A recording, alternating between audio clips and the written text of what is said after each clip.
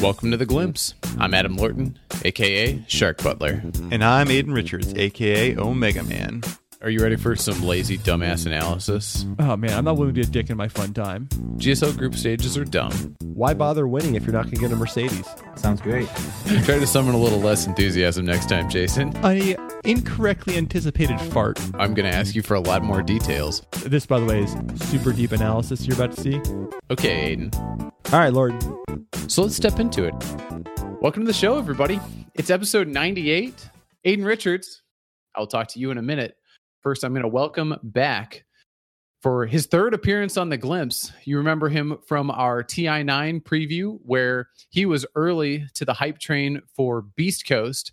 I think we've proudly continued that hype train in your absence. You also know him from blowing the whistle on some unethical work practices in Southeast Asia Dota. Scant, Anthony Hodgson, welcome back to The Glimpse. Thanks very much for having me. I always enjoy chatting to you guys, so glad to be here. The feeling is mutual. Aiden Richards, how is distance teaching? It's mostly fine. Wow. It's actually a lot more work. Writing equations on a computer screen is a lot harder than writing them on a whiteboard. That's my main complaint. I can believe that. Scant, are you quarantined? Yeah, we are 2 weeks into lockdown, and it was supposed to be a 3-week lockdown. It's just been announced last night that it will be extended another 2 weeks. So till the end of April, as things stand. I leave home to buy groceries once a week. Other than that, I'm pretty much at home 24/7. Yep, that sounds like what we're all experiencing right now. And I guess that's why we're on this podcast, is to give everybody a break. Even though there's no fresh Dota content, we can freshen it back up. There's some fresh Dota content. That's true. But Nate and I have not said a word about ESL 1 regionals.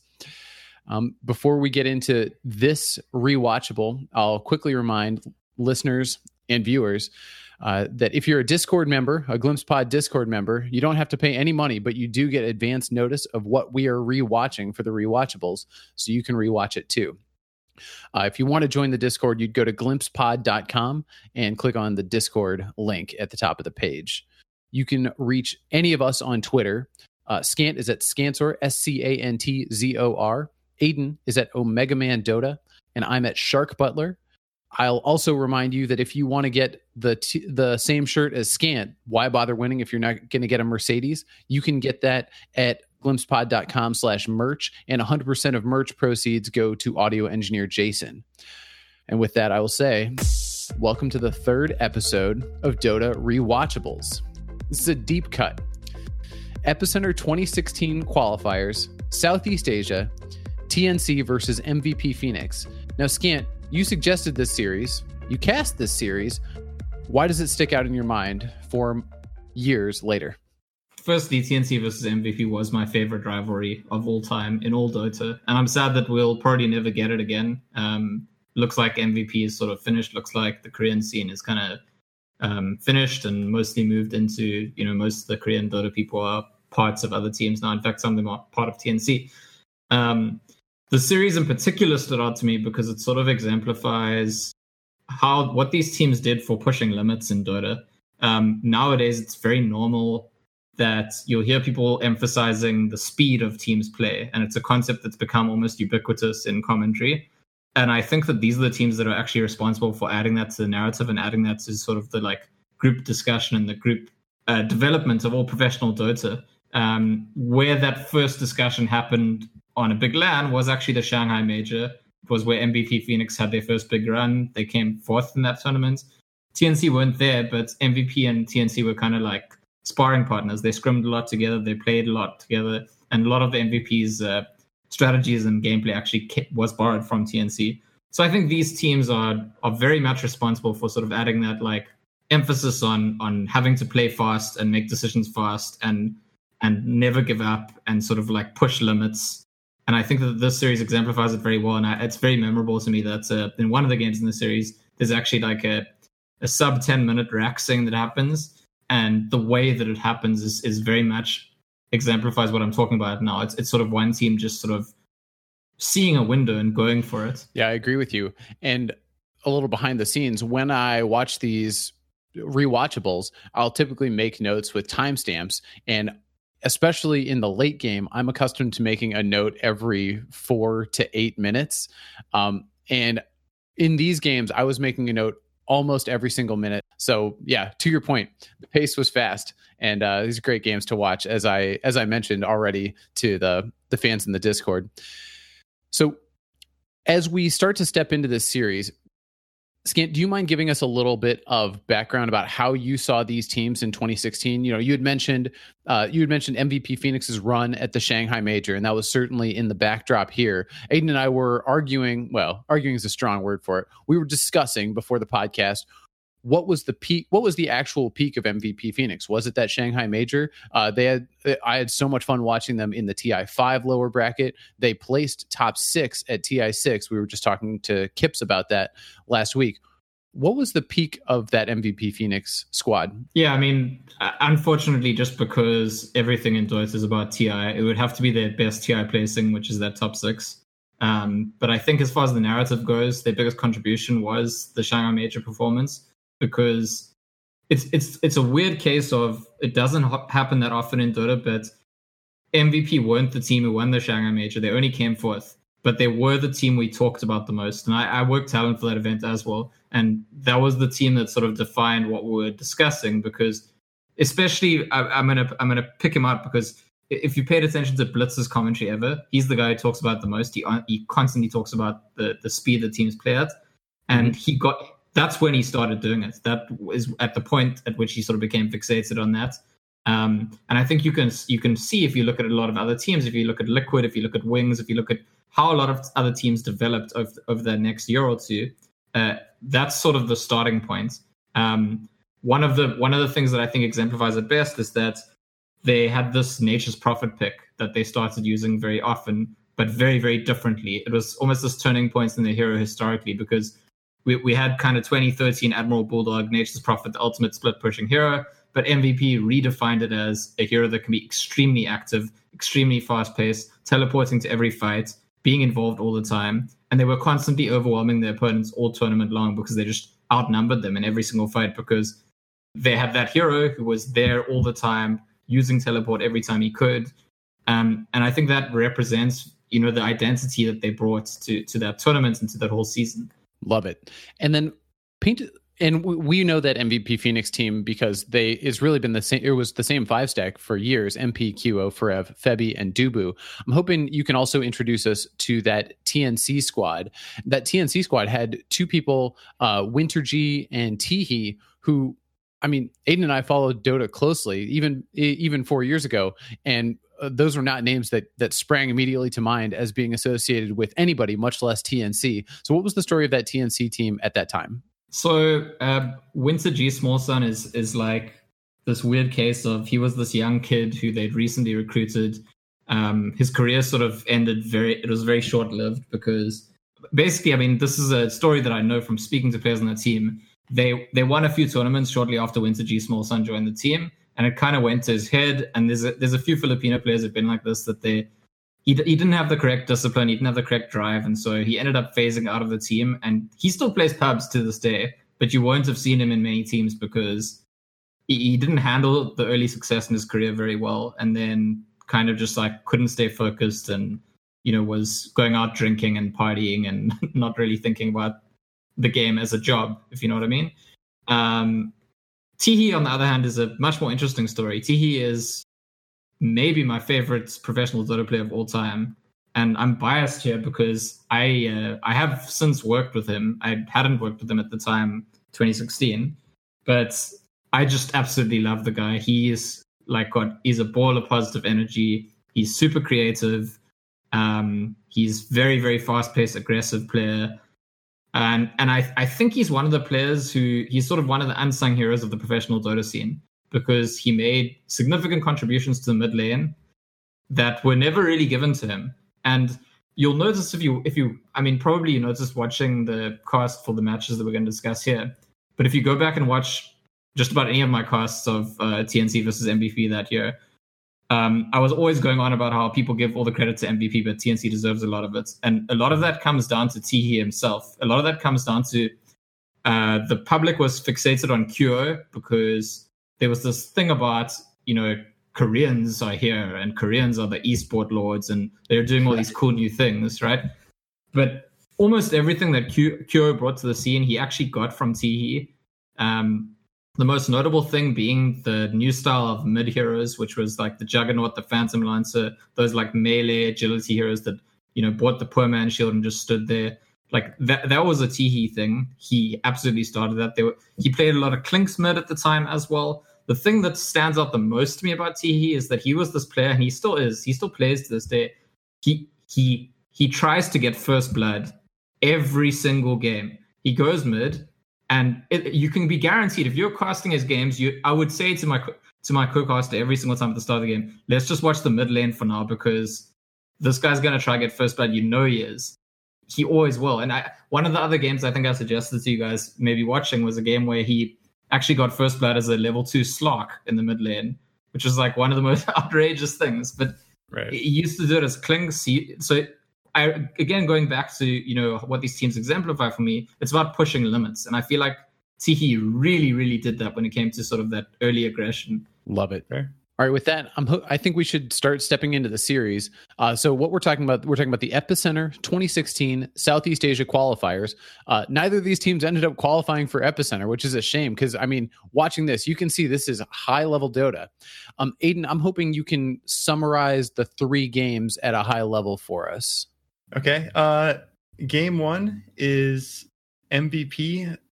Game 1 is epic, first of all. It's epic, first of all, yes. It's a fairly even game for the first maybe 20 minutes, but the notable thing is that Raven on his Sven is getting space, even as TNC is maybe sacrificing other players. And then Sven gets a BKB, and the game turns dramatically in TNC's favor.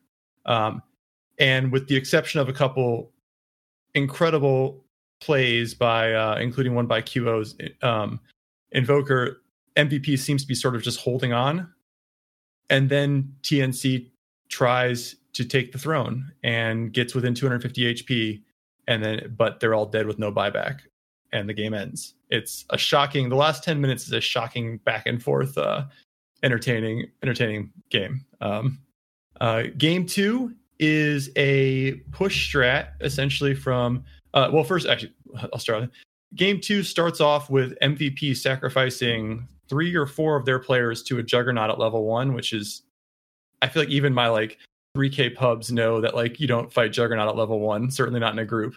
And it turns into a massive snowball with a Furion and a Chen and a Juggernaut just pushing. They destroy Forev's Tidehunter multiple times, and they've lost a Rax before he's got Ravage, and then the game is essentially over. It's an amazing just death ball. And then game 3 is more similar to game 1. It is back and forth for the first about 30 minutes. The key thing being there where TNC commits to a jungle Enigma and sacrifices their lanes. MVP looks like they're going to run away with it, but TNC again tactically fights with 3 or 4 heroes, losing the fights while Raven farms, and the game starts to turn, and then it becomes, as Scant puts it multiple times in this game, a question of whether they're going to use who's going to mess up Black Hole or Vacuum Wall combo first. And the answer is TNC messes up first and the game ends. Sound right? Yeah, very nice. All right, so I want to step into game 1. And by the way, folks and Aiden and Scant, I think our main focus here is on games 1 and 2. Game 3 was a good game, but it was just it doesn't deserve the level of analysis that games 1 and 2 do. So with that, I'm looking at the draft of game 1, and there was a comment that I'm told from the broadcast in the chat as they're setting up the game. Hey idols, what? So Scant, can you tell us what does "Hey Idols" mean? So there's anyone, I don't know if you have a lot of Filipino listeners, but Filipinos will be very familiar with this. It's sort of like it's one of these strange esoteric sort of Filipino traditions is people call each other idols, which is especially strange considering how religious the whole population is. But and in fact there's a Filipino word lodi, which is really just the word idol backwards that they also use to call each other. And when I first started casting TNC, what I So I was casting them very often with Gareth, and they went on this huge run of winning a series of small tournaments, and they were beating all these big teams like Fnatic and Mineski and all the known Southeast Asian teams. And at that time, the TNC were nobody. But whenever they beat a team that was bigger status than them, they'd always type at the end of the game, GG Idols. And that was actually like one of the first reasons I fell in love with them, because I thought, what humility, like how amazing is that like after they beat people they respect, they'd make it clear like how much they respect them. Now, it ended up becoming a bit of an in-joke between them and MVP, because MVP started saying it back to them because there was this kind of flirtation between these two teams, that they really looked up to each other and they were kind of role models to each other. And so even to this day, you'll see some of the most diehard TNC fans on like social media, on Twitter and Facebook, after big matches, you will see them responding to the players' posts with GG Idol or well played Idol. It's one of those traditions now. That's awesome. The only other thing from the draft I wanted to note was MVP.Phoenix. They picked Invoker and banned PL. And Scant, you made the point in the broadcast that picking PL into Invoker was a thing that TNC had invented, and that MVP.Phoenix had appropriated. And so that this was respect back to TNC by banning the PL. Yeah, absolutely. I mean, and that became a thing for quite a while after that people were, PL was this hero that you use to counter the ranged mid heroes very often. And for us as casual Dota fans, I mean, I associated that exclusively with QO. Yeah. Yeah. And again, that's precisely, I mean, and, I was sitting in the lobbies with these players time and time again. They must have played something like 30 series against each other that year. And it's back and forth, but part of how you know that it's Teehee who started these things is because he's getting the better of Kyo in most of these games. It's almost always Teehee killing Kyo first blood, and Kyo kind of picks up from that over time. But Kyo is the guy who had the status and had the limelight, and the public knew about, but Teehee didn't really get noticed. And then the really unfortunate thing about Teehee is that he ended up taking a leave of absence for personal reasons in the lead up to TI. And that's when the broader public outside Southeast Asia first noticed TNC. It's when they made their big TI run and they had gotten Demon. And they hadn't actually kicked TE out of the team. He'd decided that he needed a break. He needed to focus on his health and he wanted to focus on his studies. And that's unfortunate because just the way the narrative developed, I feel like he was like between TE and AU, they were kind of the two foundations of the whole TNC franchise. And over time, neither of them are really the ones that are most sort of given that credit, which I think is not quite right. Interesting. I had that question written down. Why does TE leave? And I guess Cuckoo replaces him sort of, but Demon gets a lot of the credit for it because he replaces Winter G, right? Correct. I mean, I don't have the order in front of me, but I think Cuckoo joined first, right? Oh, interesting. I think because when Cuckoo first joined the team, he was playing support. Oh, interesting. Which is also a strange thing because Cuckoo had been playing for Mineski and he was playing one position for Mineski, and he had a falling out with Mineski and he joined TNC, and he was actually like this sort of like main Enchantress player. He played 5 position for quite a while, and I think only when they recruited Demon, Cuckoo became the mid player and Demon played 5, which. At that time, my argument was the main advantage of recruiting Demon was actually that Cuckoo got to play his normal role again because he had sacrificed his role to join the team. And Cuckoo's that kind of player, as you have seen ever since then, like changed his role many times just to be in a good team. So I have another question about the draft. There's 2 more questions about this draft. So the first is the Mid Jakiro by Teehee. Now, again, as we've just pointed out, many of us don't remember Teehee and don't know him as a player that much. Was Jakiro like a Mid Jakiro? Was that a thing for him, or was this sort of a cheese, sort of out of character draft for TNC at that time? No, it was one of his favorite. I mean, so he established himself. First, he was playing mid Clinks all the time. Then he started playing Jug and PL and all the other melee heroes. And then Jakiro was sort of like phase 3 of his development as a professional player. And he spammed a ton of Jakiro. And it was, I mean, in a way, you could have said, I think the negative way to look at it, you could have said that TNC back then cheesed a lot.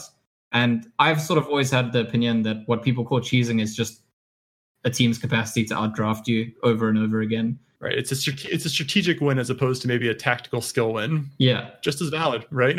Exactly. And so to give you an idea of that, like at the TI5 qualifiers, most of 2015 TNC had already been, I felt, like the best team in Southeast Asia. They didn't get to TI5, and the reason for that is because every team in the Southeast Asia TI5 qualifiers, first phase banned their Drow and their Undying. And that's because they'd been cheesing all year with those two heroes. They had a Drow strat and Undying strat. And so they sort of had to diversify going into 2016. And so I feel like Jakiro sort of followed that. It was like yet another hero that could bring together a strategy that the team knew very well that they could deathball people with. They weren't the only ones doing it. In fact, I think at the time, Complexity notably liked that mid Jakiro quite a lot. Right. Kyle was drafting it all the time. But it was like these two obscure extremes, some small Southeast Asian team and like the third best team in North America kind of thing that picked Jakiro mid. All right. The other question I want to point, and this is less of a question because you answer it in the during the cast, but I just want to point it out, is the Ember Spirit being played by MP and QO playing the Invoker, which is very much the opposite of what we would normally expect. And I think you say what they've been doing all this time. And at the time you're like, I don't really know. Maybe it's just because they felt like switching it up. You may not remember it, but do you have any further insight about why they made that change that came, like maybe you asked them about it later? I mean, I don't actually.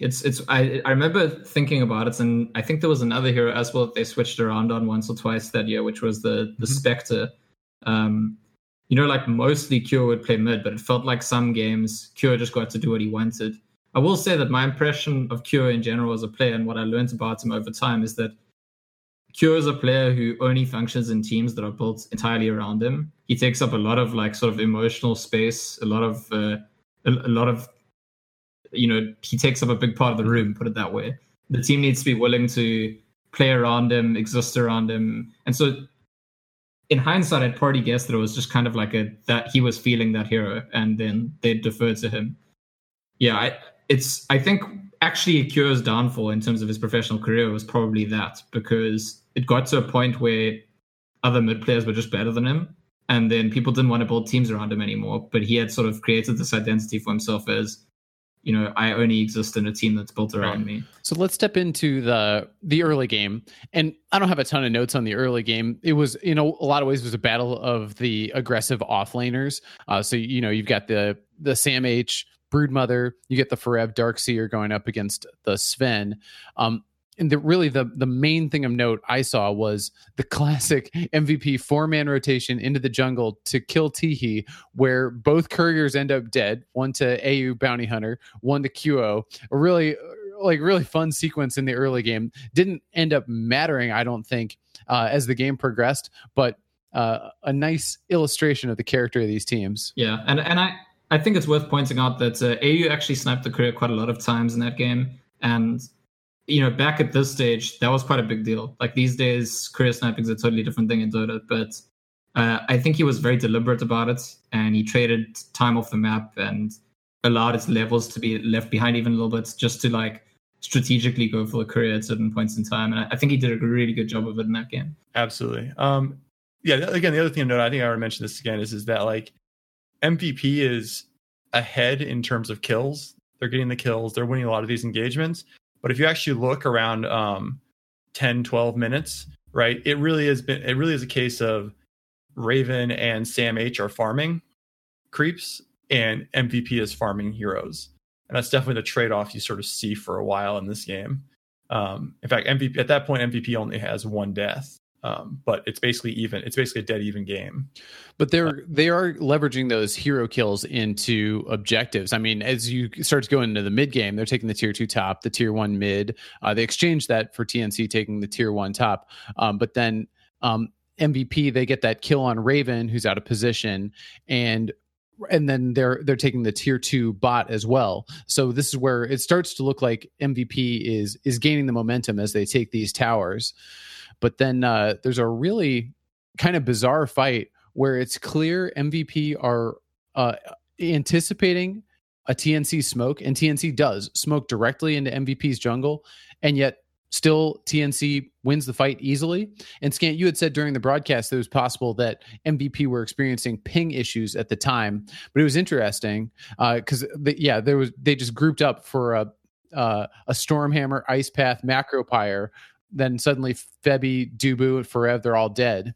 Yeah, the ping thing actually brings up an important point I want to make. Not a lot of people knew at the time, but the Korean teams, they were sort of forced to play in Southeast Asia regionally.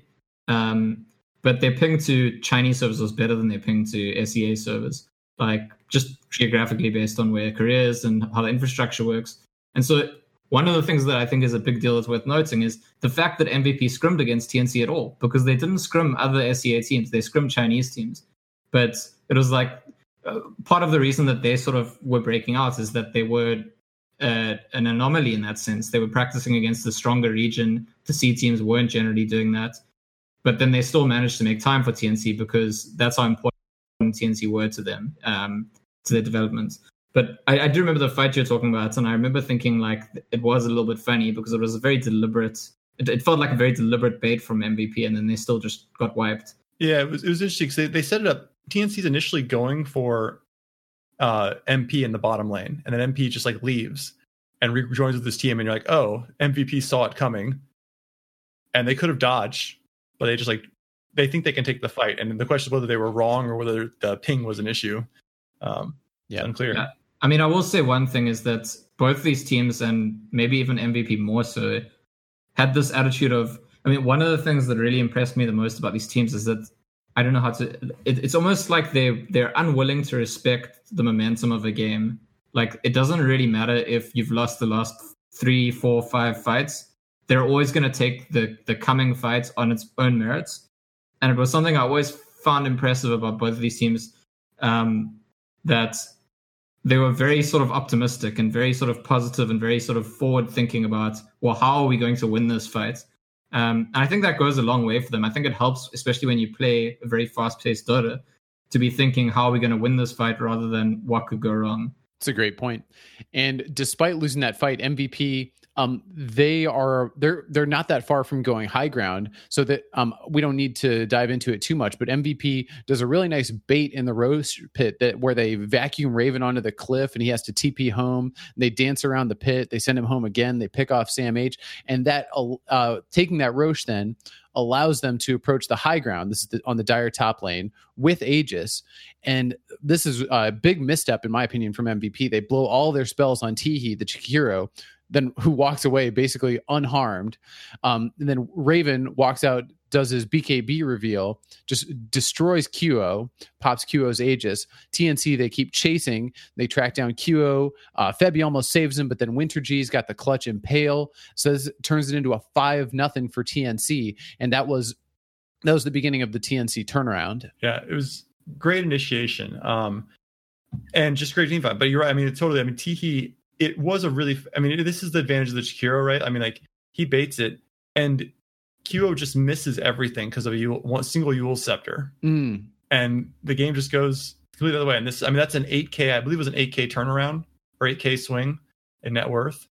And, I don't think TNC only loses 3 heroes in the next 15 minutes after that total, as they dominate. Of course, TNC, again, at this stage, and for many years after that, until basically the last year or two, they were really, really poor at late game. And it was something that MVP said about TNC quite a lot. In fact, they would say these guys would be beating everyone if not for the fact that they don't know how to finish out games. So I just want to add something. The next thing I have written down, which by the way is not a huge play, but I thought it was really cool, is this play by Febby.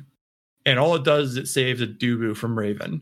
But Raven initiates on Dubu, and Febby manages to throw an ice shards in a horseshoe, basically pinning Dubu against a wall, so that no one can get at him. So that Raven just can't walk at him. And then Dubu swaps Febby into this little spot that no one can get to, and then Febby blinks out. Wow. And so it's imagine it is it's such a little play. It's who cares if Dubu dies at that? I imagine it would not have been we would never have thought back to that moment. But I just thought it was such a cool play of just I don't know how it happens. I don't know if Febby's like saying swap me. I don't know if Dubu's saying come here, but like just both the execution of the ice shards and the team play to both of them get away. The swap blink were awesome. And it's and part of what makes that cool is because it's like it happens so quickly, right? It's not like when you watch it, there's no delay in sort of figuring out, like, if there was a communication, it was a communication that happened in like 1 second. Right. Absolutely. Well, I feel like that tees us up now for, in my opinion, the funniest moment of the entire series. And you said that was not a flashy play. This was like 7 flashy plays in a row. And I'm talking about the QO wild goose chase from the Roche pit, where so is it true that 4 MVP heroes were dead, or they just weren't there? In any case, yeah, they're all dead. TNC is attempting Roche, and QO throws a few spells into the pit and then runs away. TNC all chases him through the dire second jungle, around the cliff, back down to safety. And so QO is throwing out the tornado, the deafening blast, Yule's scepter, ice wall, blink dagger. He's tracked. The spiderlings are chasing him. And I'd love to see that on fast forward with some of the Benny Hill music, because it was such a funny sequence. And the whole time I was thinking, at least, QO's dead here, but maybe he bought some time. And his continuing to make those plays with the Octarine and finally getting out of there, it made me wonder, was he the best invoker alive at this time? I mean, I think he had probably the highest ceiling at that time. Yeah. And that's the kind of, like, Kuro was this sort of like mad guy who like channeled energy, and once he got hyped, then he'd sort of like hold himself up and just get in the zone and really go for it. And it leads to those kind of insane plays happening sometimes. I think that particular sequence is a sequence that's actually been recreated a few times by Miracle. Yes. So you'll subsequently have seen those exact kind of invoker plays by Miracle. But I think at the time there weren't a lot of invokers doing that. So you probably could say, yeah, it was a standout play for its time. For sure. And it did look Miracle-esque. However, I do think that his success in baiting them out, that gives his team time to respawn, and then they attempt to engage at Roche, and then they get wiped. And that was a bad scene for MVP. MVP is like, I mean, this MVP is a fascinating team to me, because like they'll have this amazing play, and then they'll do something which I can't remember if you were if you were the other caster, called it dumb, but it was pretty dumb. They definitely called them on it. They go and try and Roche without him. So QO made this amazing play, heads top to push top, and they go and try and Roche. They've managed to prevent TNC from getting Roche, and yet they gift them back an opportunity to take it. And I really am curious. Like, it would be really interesting to me to be like a fly on the wall and they're like, decision making on that. Because it seems so, I don't know how to describe it. It just seems so inconsistent with like this. They're making these amazing plays and then giving essentially whatever advantage they gain, they give it right back sometimes. I think in this particular matchup, it happens a lot. And the main reason for that is that there wasn't any other team at the time that could match MVP's pace, but TNC could. And so I think that MVP sort of, when they have victories, they sort of help themselves to things sometimes, because usually their opponents aren't as quick as them. Usually they can get this little objective or this, but TNC would sort of punish them. It was part of what made the matchup so interesting, is that TNC over and over and over would match their speed. Well, and knowing that they like to scrim against Chinese teams, that is, MVP likes to scrim against Chinese teams, does make this make a little more sense. Knowing, especially in 2016, the stereotype of the methodical Chinese style of Dota, it would seem like MVP's pace would disrupt that really well. And if they're accustomed to playing at that pace, and as you said, kind of taking a little extra after winning a fight, that sure, they would get punished every once in a while when a team would match their pace, which would be rare. Yeah, and I mean, even the other SCA teams at the time, Fnatic and Minescu, were very traditional in the way that they approached the game. In fact, part of what makes the TNC versus MVP rivalry interesting in 2016 is that this is where Mushi's career is starting to go in decline. And it's a funny thing, because I know you talked to Kips in your last episode, and Fnatic are going to go get top 4 at TI in 2016. But for most of the season, it's still a story about decline for Mushi. And between 2016, 2017, like, he ends up coming back and winning a major DAC. Like, Mushi's got that resilience in him. There's Don't get me wrong. But as a player, he started showing signs of decline. And because of that, there was this sort of like, well, Fnatic might not be the best team forever. There's going to be room for another team to step up. And TNC in all the domestic events were dominating, and MVP in the LANs were dominating. And so the SEA scene really started expanding at this stage. And again, like I said, from the start, also just from a sort of, in an abstract sort of academic sense, there's these two teams that added a new component, the speed component, that sort of like, let's bring something new to the discussion of international Dota, which before SEA was just kind of like, there's this one strong team, Fnatic, and like they have average finishes and there's not much to talk about kind of thing. I like it.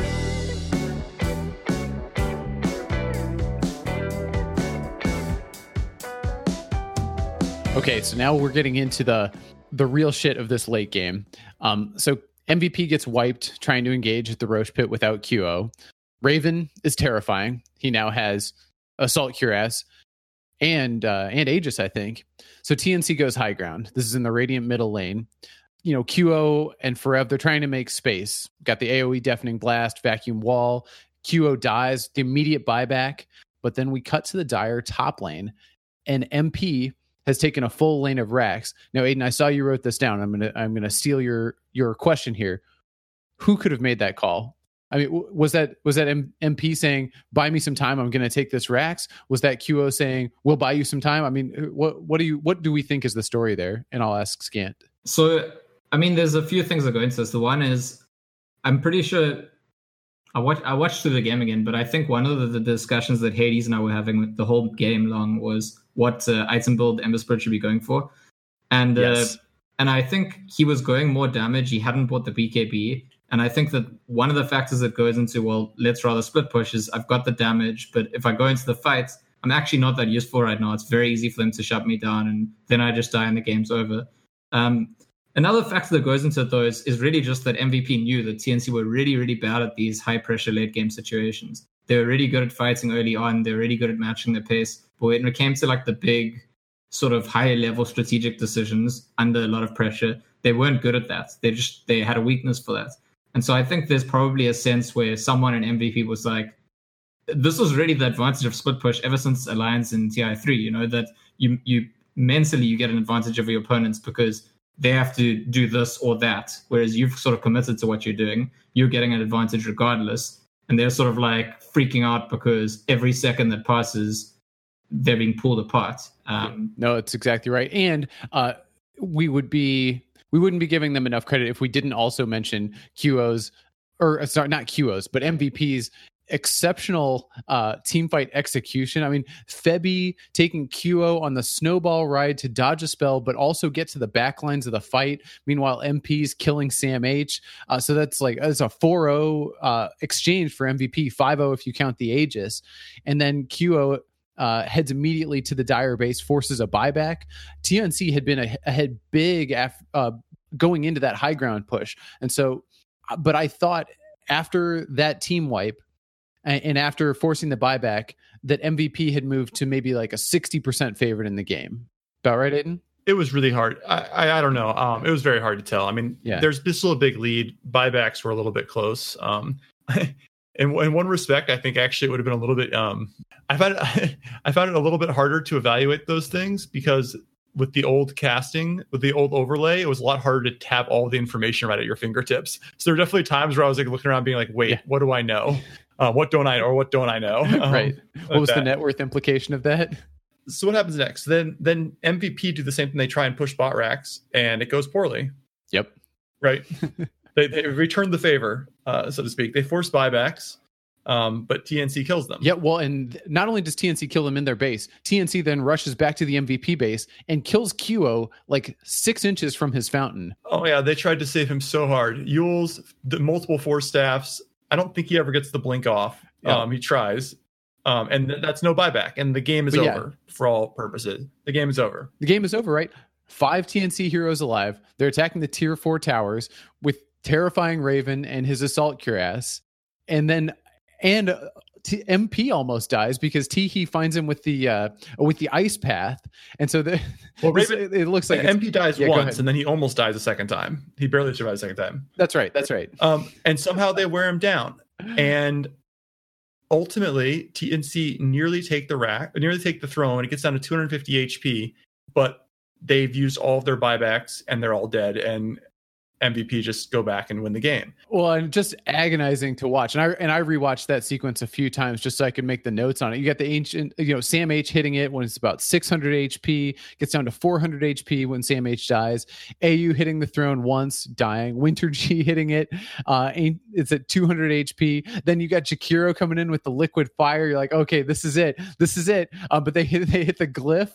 They kill Teehee, and then it really is over. So I have two interesting points, one of which I want to comment on, one of which, Scant, I think you comment on during the cast, which is that Raven gets God Strength up, but doesn't have the mana for it. And I couldn't actually check what his mana was before at every point, but I think he gets hit by an EMP very early on before QO dies, and then steadily, he just never gets the mana back up.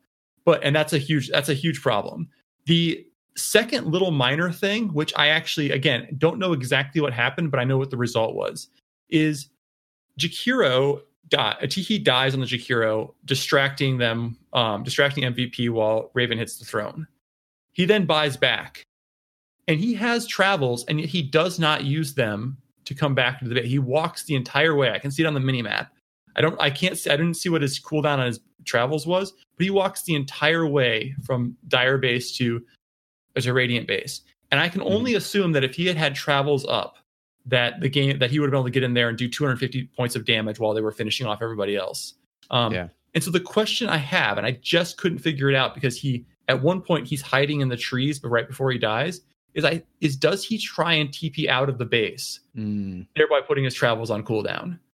It's the only thing that makes sense to me.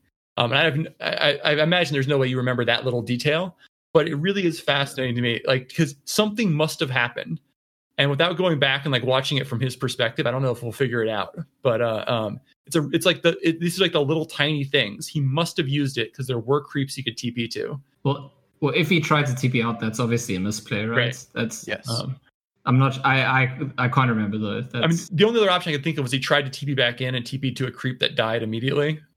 Yeah. But the last comment I want to make on here, and I think this is again important for us to understand, is you say that TNC makes bad decisions late games, or they didn't make good decisions, I guess is a better way of putting it. Sure. So in this moment, I thought there was the first thing I noticed. I hadn't thought about it in terms of they just don't make good decisions, but my question was, who is making the call there? What we have is at least two heroes, Sam H, Jakiro, maybe and Winter G at least, I remember, are trying to finish off finish off MP, finish off who else is alive at that point? Febi maybe, whoever's alive. People are trying to finish them off. Meanwhile, Raven is hitting the throne, or hitting the T4s and then the throne. It felt to me like if they just all hit the throne and T4s, the game ends before QO respawns. It also felt to me that if Raven comes and hits MP once or twice when they've got him locked down, he dies, game's also over. Do you think that there was a call, Raven hit things, we'll provide space? Do you think it was mixed signals? I mean, what do you think? I mean, or is this just a situation where it was chaos and no one was making a call? Yeah, I mean, I think AU is probably the one normally making the calls there. Teehee is also a very talkative guy, but my instinct is that if you've ever been around Filipino Dota teams, and when the game gets to this stage and it's that hectic, they're just all screaming. They're lakad marataging. That's what's happening. And so communication can't be very good because everyone is screaming random shit. Maybe one guy's already celebrating having won, another one is screaming hit the throne. It's one of those things that over the last few years have improved a lot in teams like TNC, the discipline, the communication, the structure. But it wasn't there yet back then. Yeah. So I think it's probably very noisy, the comms at that stage. Yeah, I mean, it just felt like there wasn't necessarily a right or wrong call there, but they just needed to all pick one. Someone needed to make it type of moment. Yep. Yeah, which is often what captaincy is all about, is just having a call, right? Right. Agreed. All right, well, so that base sequence is certainly a nominee for the most rewatchable moment of this series. Given that I had to rewatch it 8 times to get my head around what happened. Yep.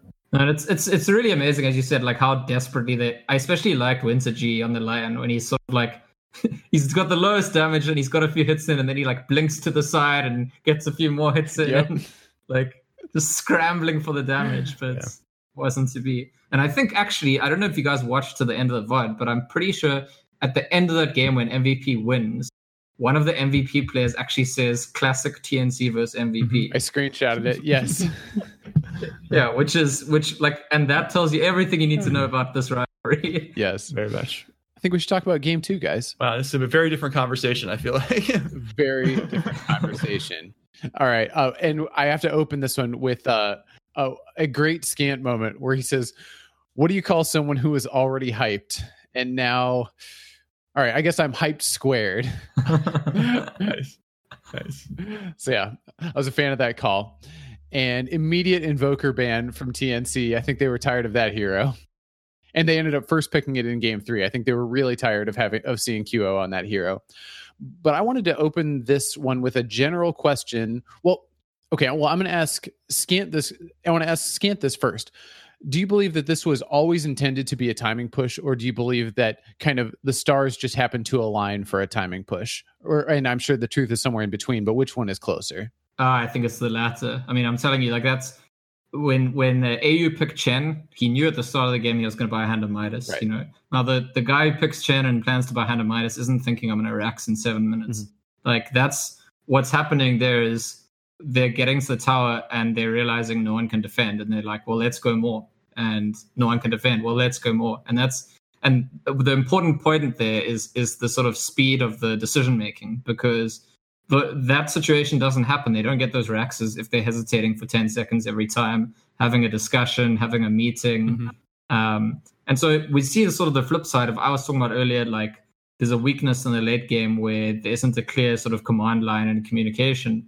But in the earlier game, in the mid game, in those sort of scenarios, there's just a shared understanding that allows for the team to play really fast. I like that.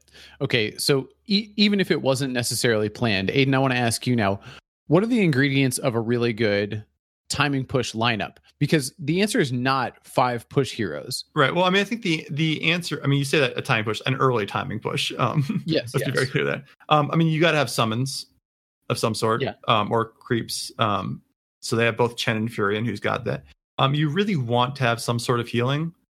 Yes. Juggernaut's healing ward provides that here. And you want to have auras. And they didn't have, I mean, I guess they had the Keela and the Bassi in this. And I guess eventually the drums, 3. They got, I'm looking at it right now. They got 3 drums in this game. I did not know that until right this second. But more importantly, I think it's that Vengeful Spirit damage aura is the third sort of piece that gives them the damage. So I would say that's and I would say disables. I think disables are an oft overlooked part. Is if you can't fight at all, your timing push isn't going to work. Yeah, you want it to be the case that anyone who stumbles too close to the building you're trying to kill just gets exploded. Yep, that's important. Yeah, nukes, I suppose. I feel like that's sort of the open AI strategy. Like this felt like that. Mm-hmm. Like we're gonna group up 5, and if you show your face, you're dead. We dare you. I mean, this is one of the oldest concepts in Dota, actually. So if you go all the way back to TI1, I don't know if you guys were watching then, but a big part of Navi's push strategies was Night Stalker. And like, it's not because Night Stalker pushes really fast, it's just because if you're pushing at nighttime and there's a Night Stalker, no one's coming near the tower because you're just going to dive them. It's very sure. Love it. So go ahead. I don't. Other than MVP doesn't draft any wave clear, and I think you point this out in the cast. They don't really have wave. Maybe right at the end you say like you can't have no wave clear against this lineup. They don't have any wave clear, but other than that, it doesn't seem to me like it's like some excessively greedy draft. You sort of have this like Tide Hunter up front. You think you can maybe like tank a little bit with, and I guess one of the big what if questions here is what happens if MVP don't royally screw up the pre-horn activity. Yes. So like, I mean, what happens? Do they get enough of that? So like, first of all, there's 2 5-man smokes. Everyone remembers when Dota was like that. It's kind of it's like a very much not a thing anymore. Like no one smokes pre-horn, I feel like. But TNC, they kill the Witch Doctor, Dubu, a Witch Doctor, without blowing Juggernaut spin. And for some reason, MVP says, that's cool. We can fight you. and it turns out very poorly. They lose 2 more. And I don't know. I guess the question here is like, do you think this game goes differently? Do you think TNC gets enough of an advantage to snowball without that little early lead benefit? It's difficult to say. My sense of why MVP wanted to fight this, because I can't remember exactly, but I think they still thought they had a numbers advantage. They hit an arrow. They hit a nice arrow on somebody, I think.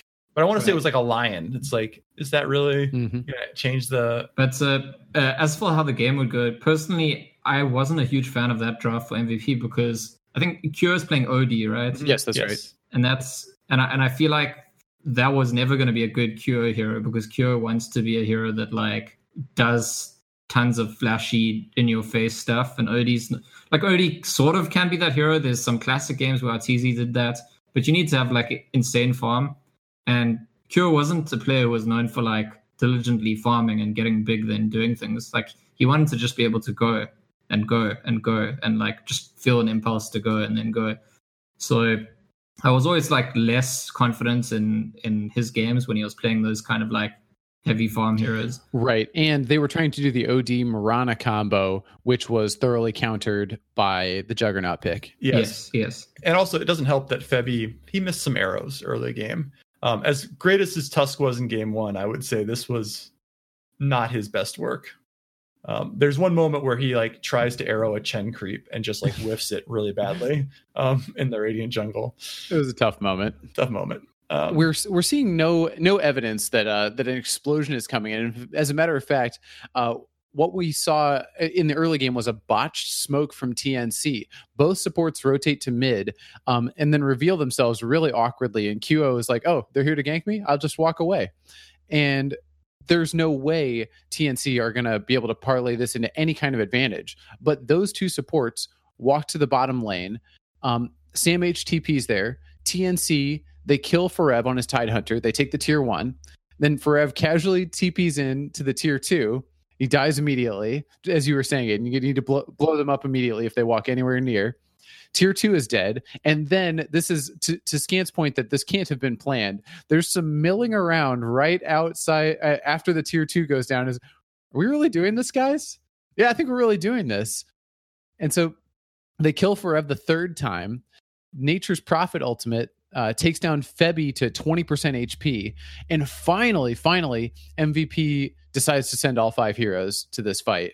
And they do get some kills there. AU, Raven, Teehee, all dead. But we look back at the lane, and that Dark Troll Summoner is getting the last hits on the melee racks. And suddenly that's an 8-minute lane of racks for TNC. So like the story of the game for me doesn't end there, even though that's obviously a huge standout part of the game.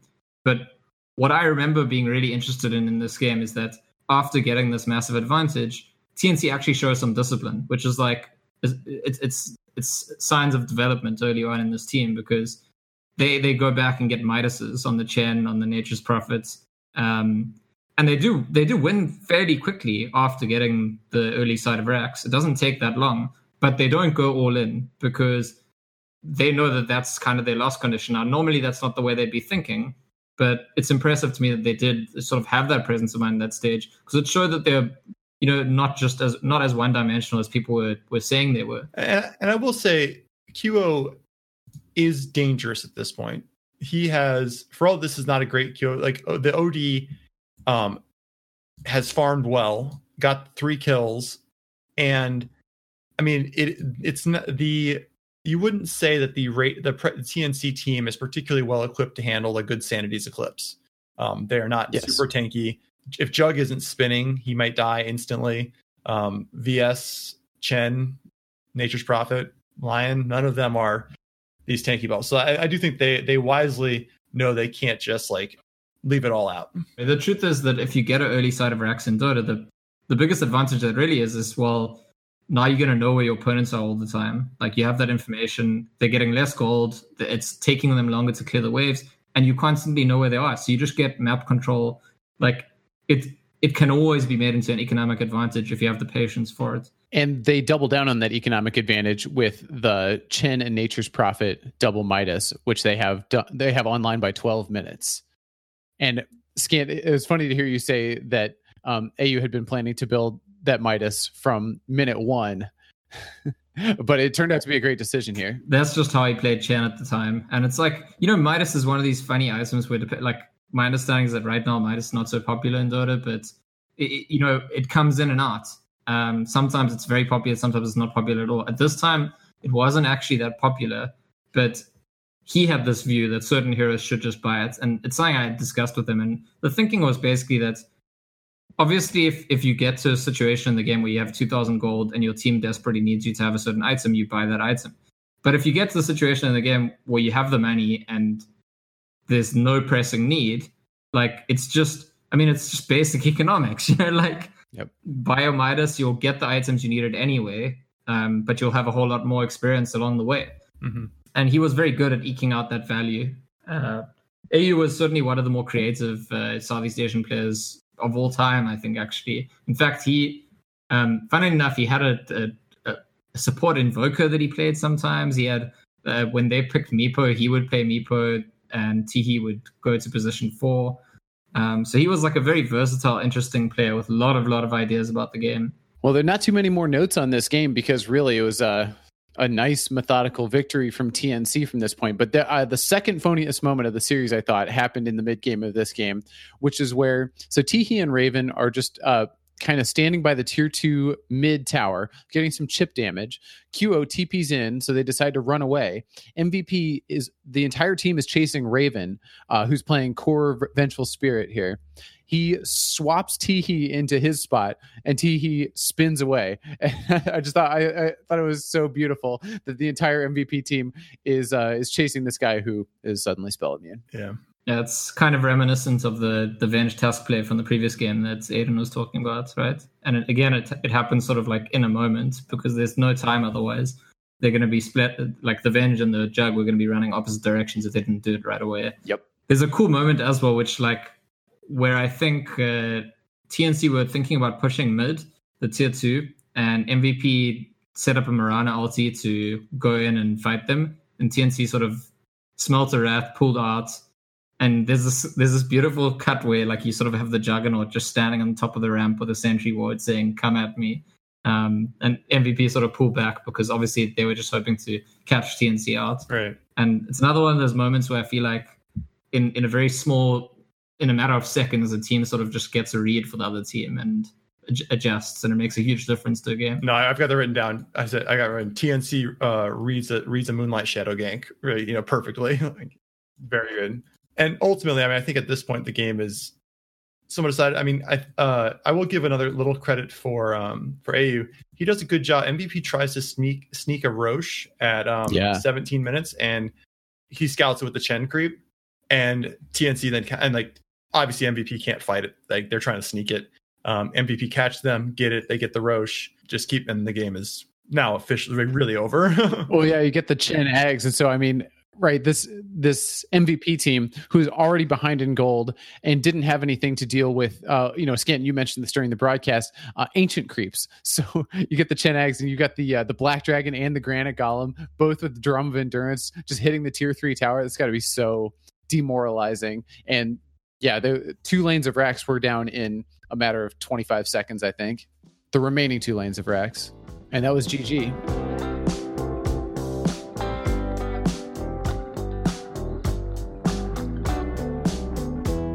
Because of because of my time, I want to get through game 3 a little faster. Mm-hmm. And so Aiden, I'm going to ask you to kind of walk us through the biggest highlights of game 3, and then I think we should get to the awards for this series. So the first thing is I saw about this is that this is one of the most classic drafted games. I think of these two teams being like, wow, this really feels like TNC versus MVP for a lot of these players. QO, PL, Forev, DS, Febby, Tusk, Dubu, Vengeful Spirit, all exactly who I expect to have. Less obvious for TNC, but certainly Raven, Dro, and Sam H. Broodmother are both kind of classic heroes. And even ones we've seen the Broodmother already. The big thing here, you mentioned this earlier, is that Tihi trying to get first blood. Always. Mm-hmm. He outplays PL, the QO mid. That was so cool. So nicely. QO, I think it's a clear kill. QO dives him. he's running around. He doesn't use his fairy fire forever. Waits until he gets cold snap up, and the illusions die, and then he uses fairy fire because he knows QO probably would have backed out at that point when his illusions are down and cold snap's back up. But he gets him for the first blood. But other than that, TNC is struggling mightily hard this game. They've got a jungle enigma, and every lane is struggling. Forev's having a good game, MP's having a good game, QO's having a good game. Everything. I mean, I just wrote literally enigma is being punished, and MVP have the heroes to punish. They've got a Lesh to push towers. They've got a Darkseer to deal with the broodlings to some extent, but things start to go a little bit better in the mid game. And particularly what happens is at 14 minutes, one of the really, I think, depressing plays I've ever seen for a team is when Febby 4-man snowballs into a black hole. Yes. And then TNC take Roche, and that basically makes the game even again. Even though at this point MVP have taken all of the outer towers basically by I think that take out 17 minutes.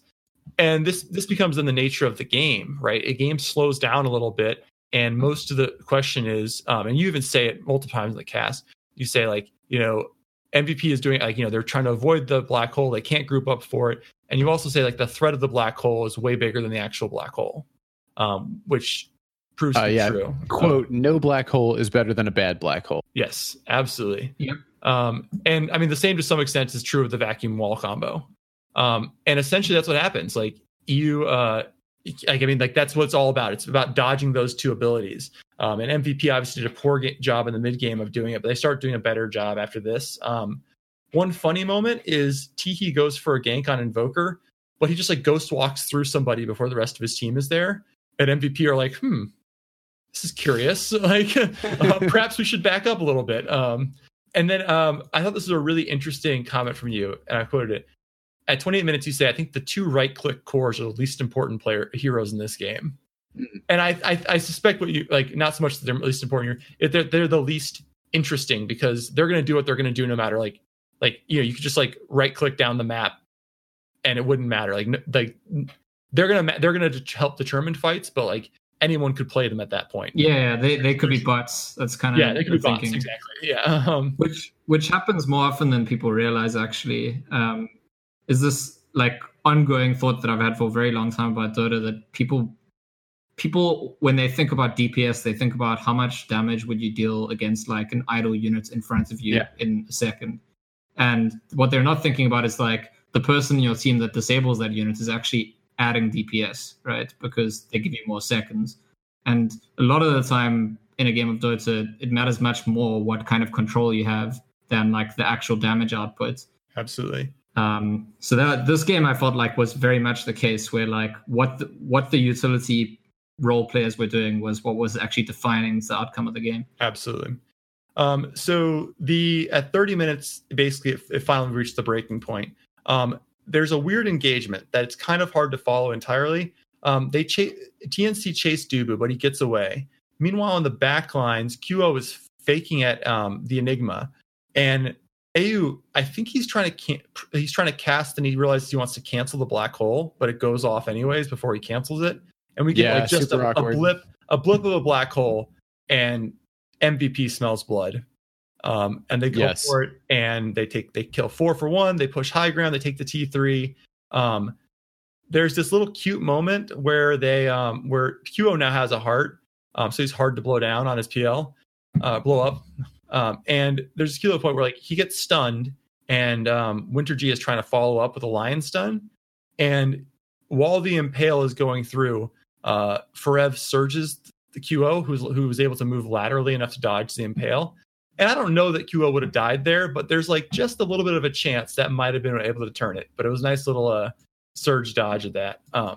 But basically here, and I think you say it multiple times, is like AU basically doesn't black hole for this entire like high ground siege until the very end. And he doesn't do it because Dubu is so disciplined, being back so far, and he is ready to cancel the black hole at any moment. That's the only way MVP loses. I think you even say at the very end, you say that Dubu is the MVP of the game because of his play the last 10 minutes. Yeah, and I mean, he actually did it quite badly earlier on in the game. Right. He was getting caught in the black holes, but as soon as he sort of identified this is the only way we're losing, he has that sort of sense of purpose about him. And I think one of the things I said in the cast is sometimes viewers think this thing is simple. Well, Venge counters Enigma, so Venge just stand back and deal with the Enigma. But he takes it sort of to the extreme in like a really, really positive way in that game, where he just doesn't get baited into being part of the action at all. He stands on the outskirts. He has full mana. He's got his stun up. He's got his swap up. And he just absolutely refuses, he completely abstains from participation because there's just this one thing I need to do. And I think that takes like enormous discipline. I think that's very, very hard. Even when you know that this is your main role, it's really easy to be dragged in just a little bit to do this one little thing. Right. I mean, how many times you sit there, you're like, oh, is that core going to get away? I better stun him. And you creep a little bit too close. And then boom. Exactly. Yeah. Especially with that short range VS stun. Let's hand out some awards. And I suggest we should start with the obvious and unsung heroes. So the obvious hero of game one, I think, was Kyo. Got the flashy plays on the Invoker. But who was the unsung hero of game one? Game one? Yes. An abrupt shift of gears. Yeah, I don't know if there was one that was that unsung or something like that, but I would have to probably say Febby, I guess. Or maybe MP for making the call of taking Raxes. I don't know. It's like there isn't an obvious like undersung hero there. Mostly because MVP had enough mistakes and good plays that it's kind of hard. You can always like be like, well, Febby played really well here and here, but also messed up there. Yeah, and I to be honest, I think Kyo is the only player in that game who has like an absolute standout individual performance. Agreed. Yeah. So, what about game two? I mean, do you find is it even possible to give a unsung hero award in a push strat?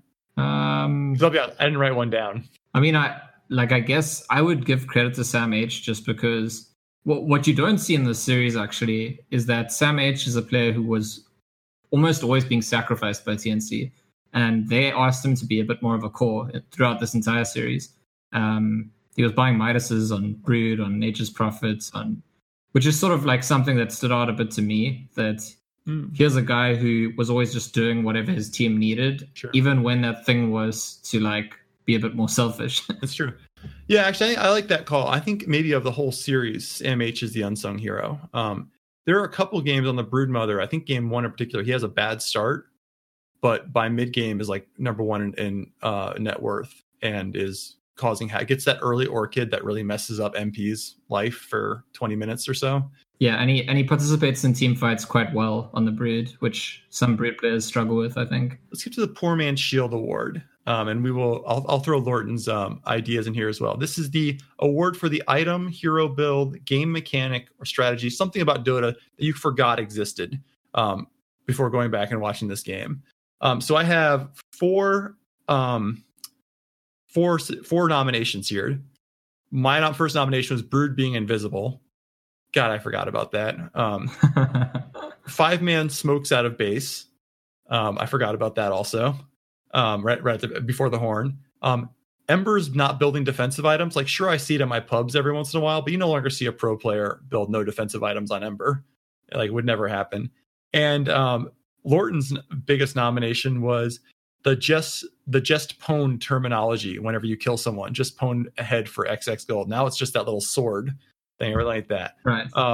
So which of those do you think you had forgotten the most about? Well, I really miss the just pwned. I mean, they should bring that back. Like, what? Well, I would agree. I think if you'd asked me, like, if you'd asked me about the other ones, like, were Brood's skills 5 years ago, I probably would have been able to come up that he was invisible. I would have completely forgotten that it said pwned. Yeah. So okay, I like it. Let's. So we have a new award.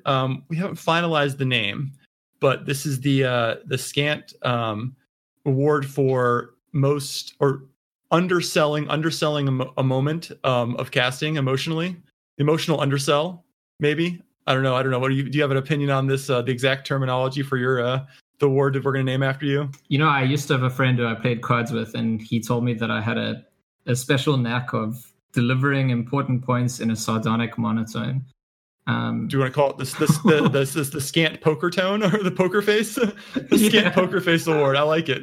Okay, so I've got 2 nominations for it. One is right after that QO, the QO great play in game 1. You say, this is one of the best plays I've ever seen in Dota.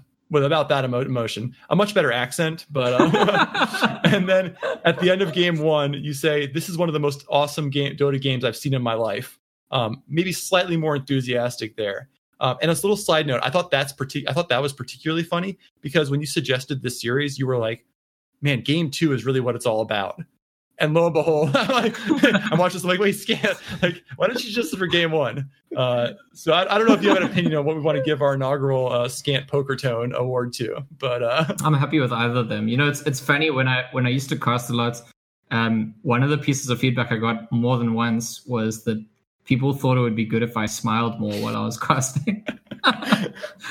And it was something that always bemused me because I was like, but they can't see me. And they were like, but that's not the point. It's like, you can hear a smile. But it's just like, you know, I think sometimes part of my nature, like I'm in that sort of analytical mode and then it just comes out in the presentation. I actually mostly like it because I find it like distracting when both the caster and the analyst are both being super hype. It's like too much. Like I like the contrast. You know, so I'm a fan. Lord, I'm implied to go with the awesome.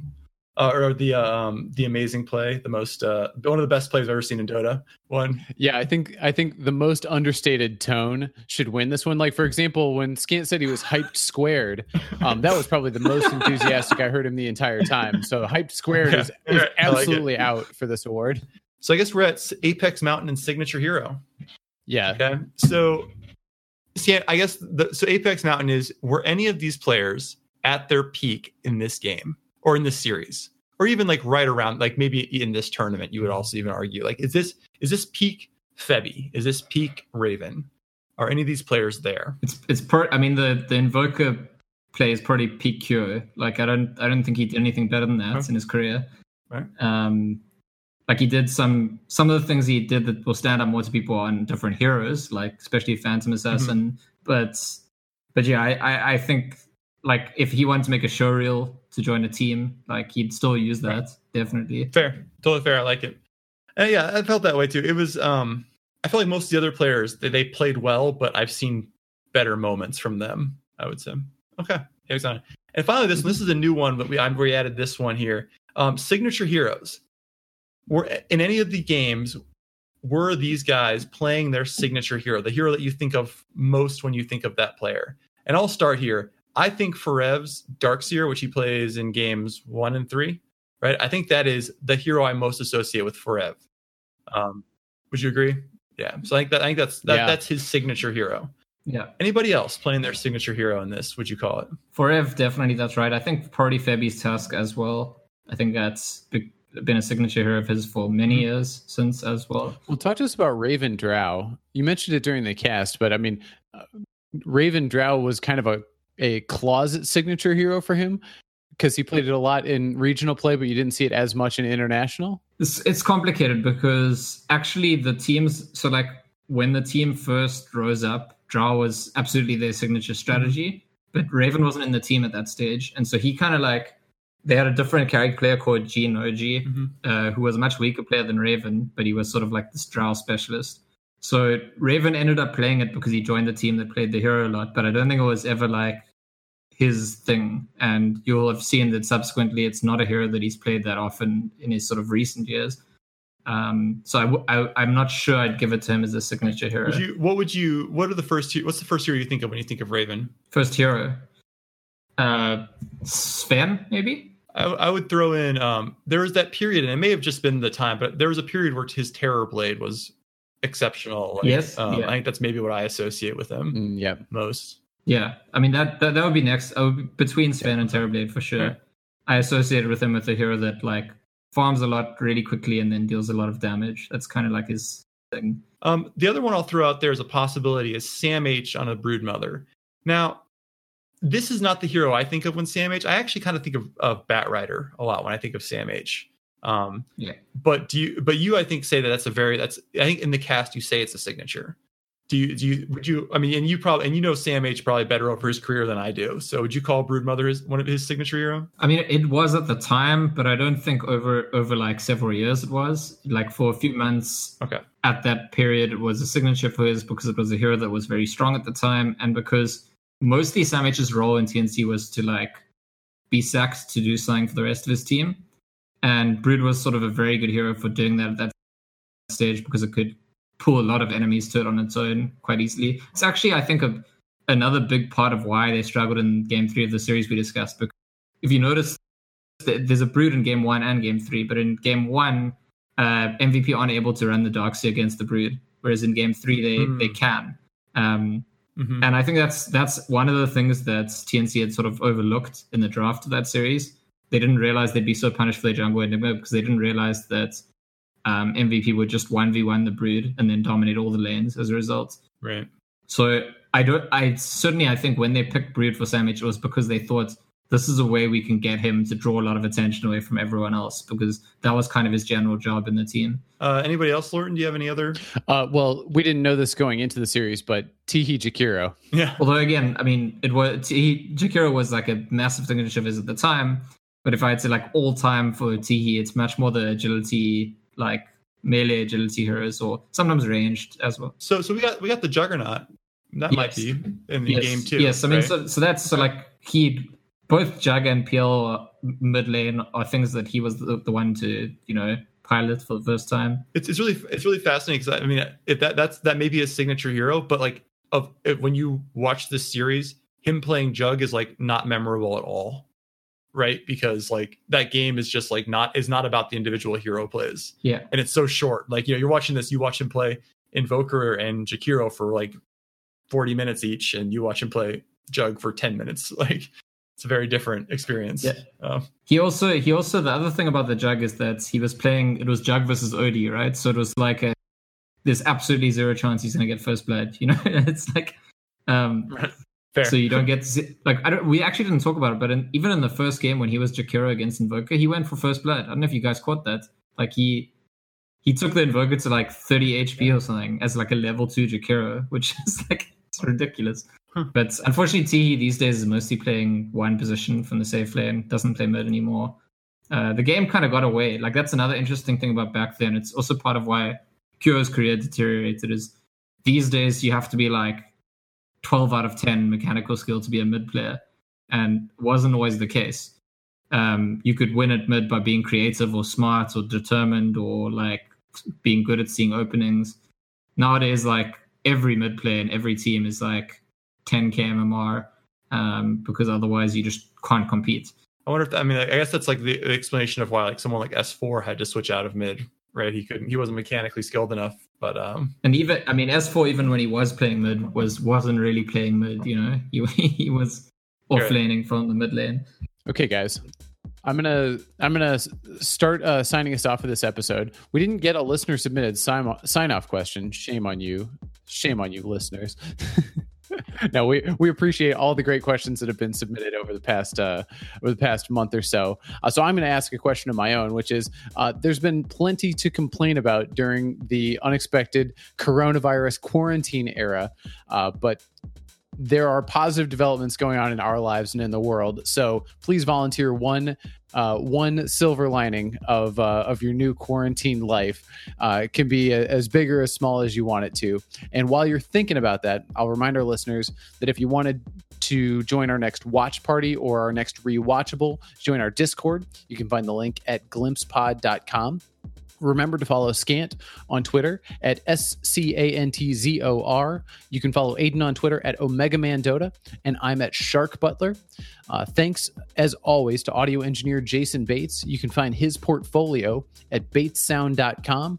All right, Aiden, silver lining of your quarantine. I mean, this is gonna be like a really lame one, but just like sleeping in, not getting up at 6:20 every morning, and instead getting up at 8. I'm definitely sleeping an extra hour a night, and that is I'm sure it's good for me. It certainly feels good. Nice. Scant. I have been putting more time into the Python course I'm taking. I actually recently made tic-tac-toe, which probably isn't a big deal to anyone who knows how to code, but like it was a really big deal to me. Like I took 2 semesters of coding in college, and like being able to make tic-tac-toe sounds exactly as impressive as I think you wanted to sound, because I couldn't do that. Yeah, it sounds like landing a space shuttle. My sister and I are both write Python, and we tried to make Battleship one time over a long weekend, and it was woefully inadequate. Super high. So yes. So you found the correct audience for this. For telling us about this. That's awesome. Cool. All right, and my silver lining is I've been doing pull-ups. I can do 6 pull-ups in a row. That's more than I could do when I was a college varsity swimmer. So I think that's definitely a silver lining. Yeah, I'm impressed. I can't do that. I can't do 6. All right, guys. Until next time, this is Aiden Richards. Back you go. Thank you for listening to The Glimpse. I interrupted our date night. Wall of unintended consequences. Your hindsight analysis is 2028. You guys definitely don't deserve a TI invite. Woo! Good job, guys! Oh, God. Optic did not finish last. They finished tied for last. The statistician rears his ugly head again. I'm going to shit on your point. The hysterically stupid move. And we were fucking boned, boys. I remember that quite vividly. This is Adam Lorton. This is Aiden Richards. This is audio engineer Jason. Back you go. Back you go. Back you go.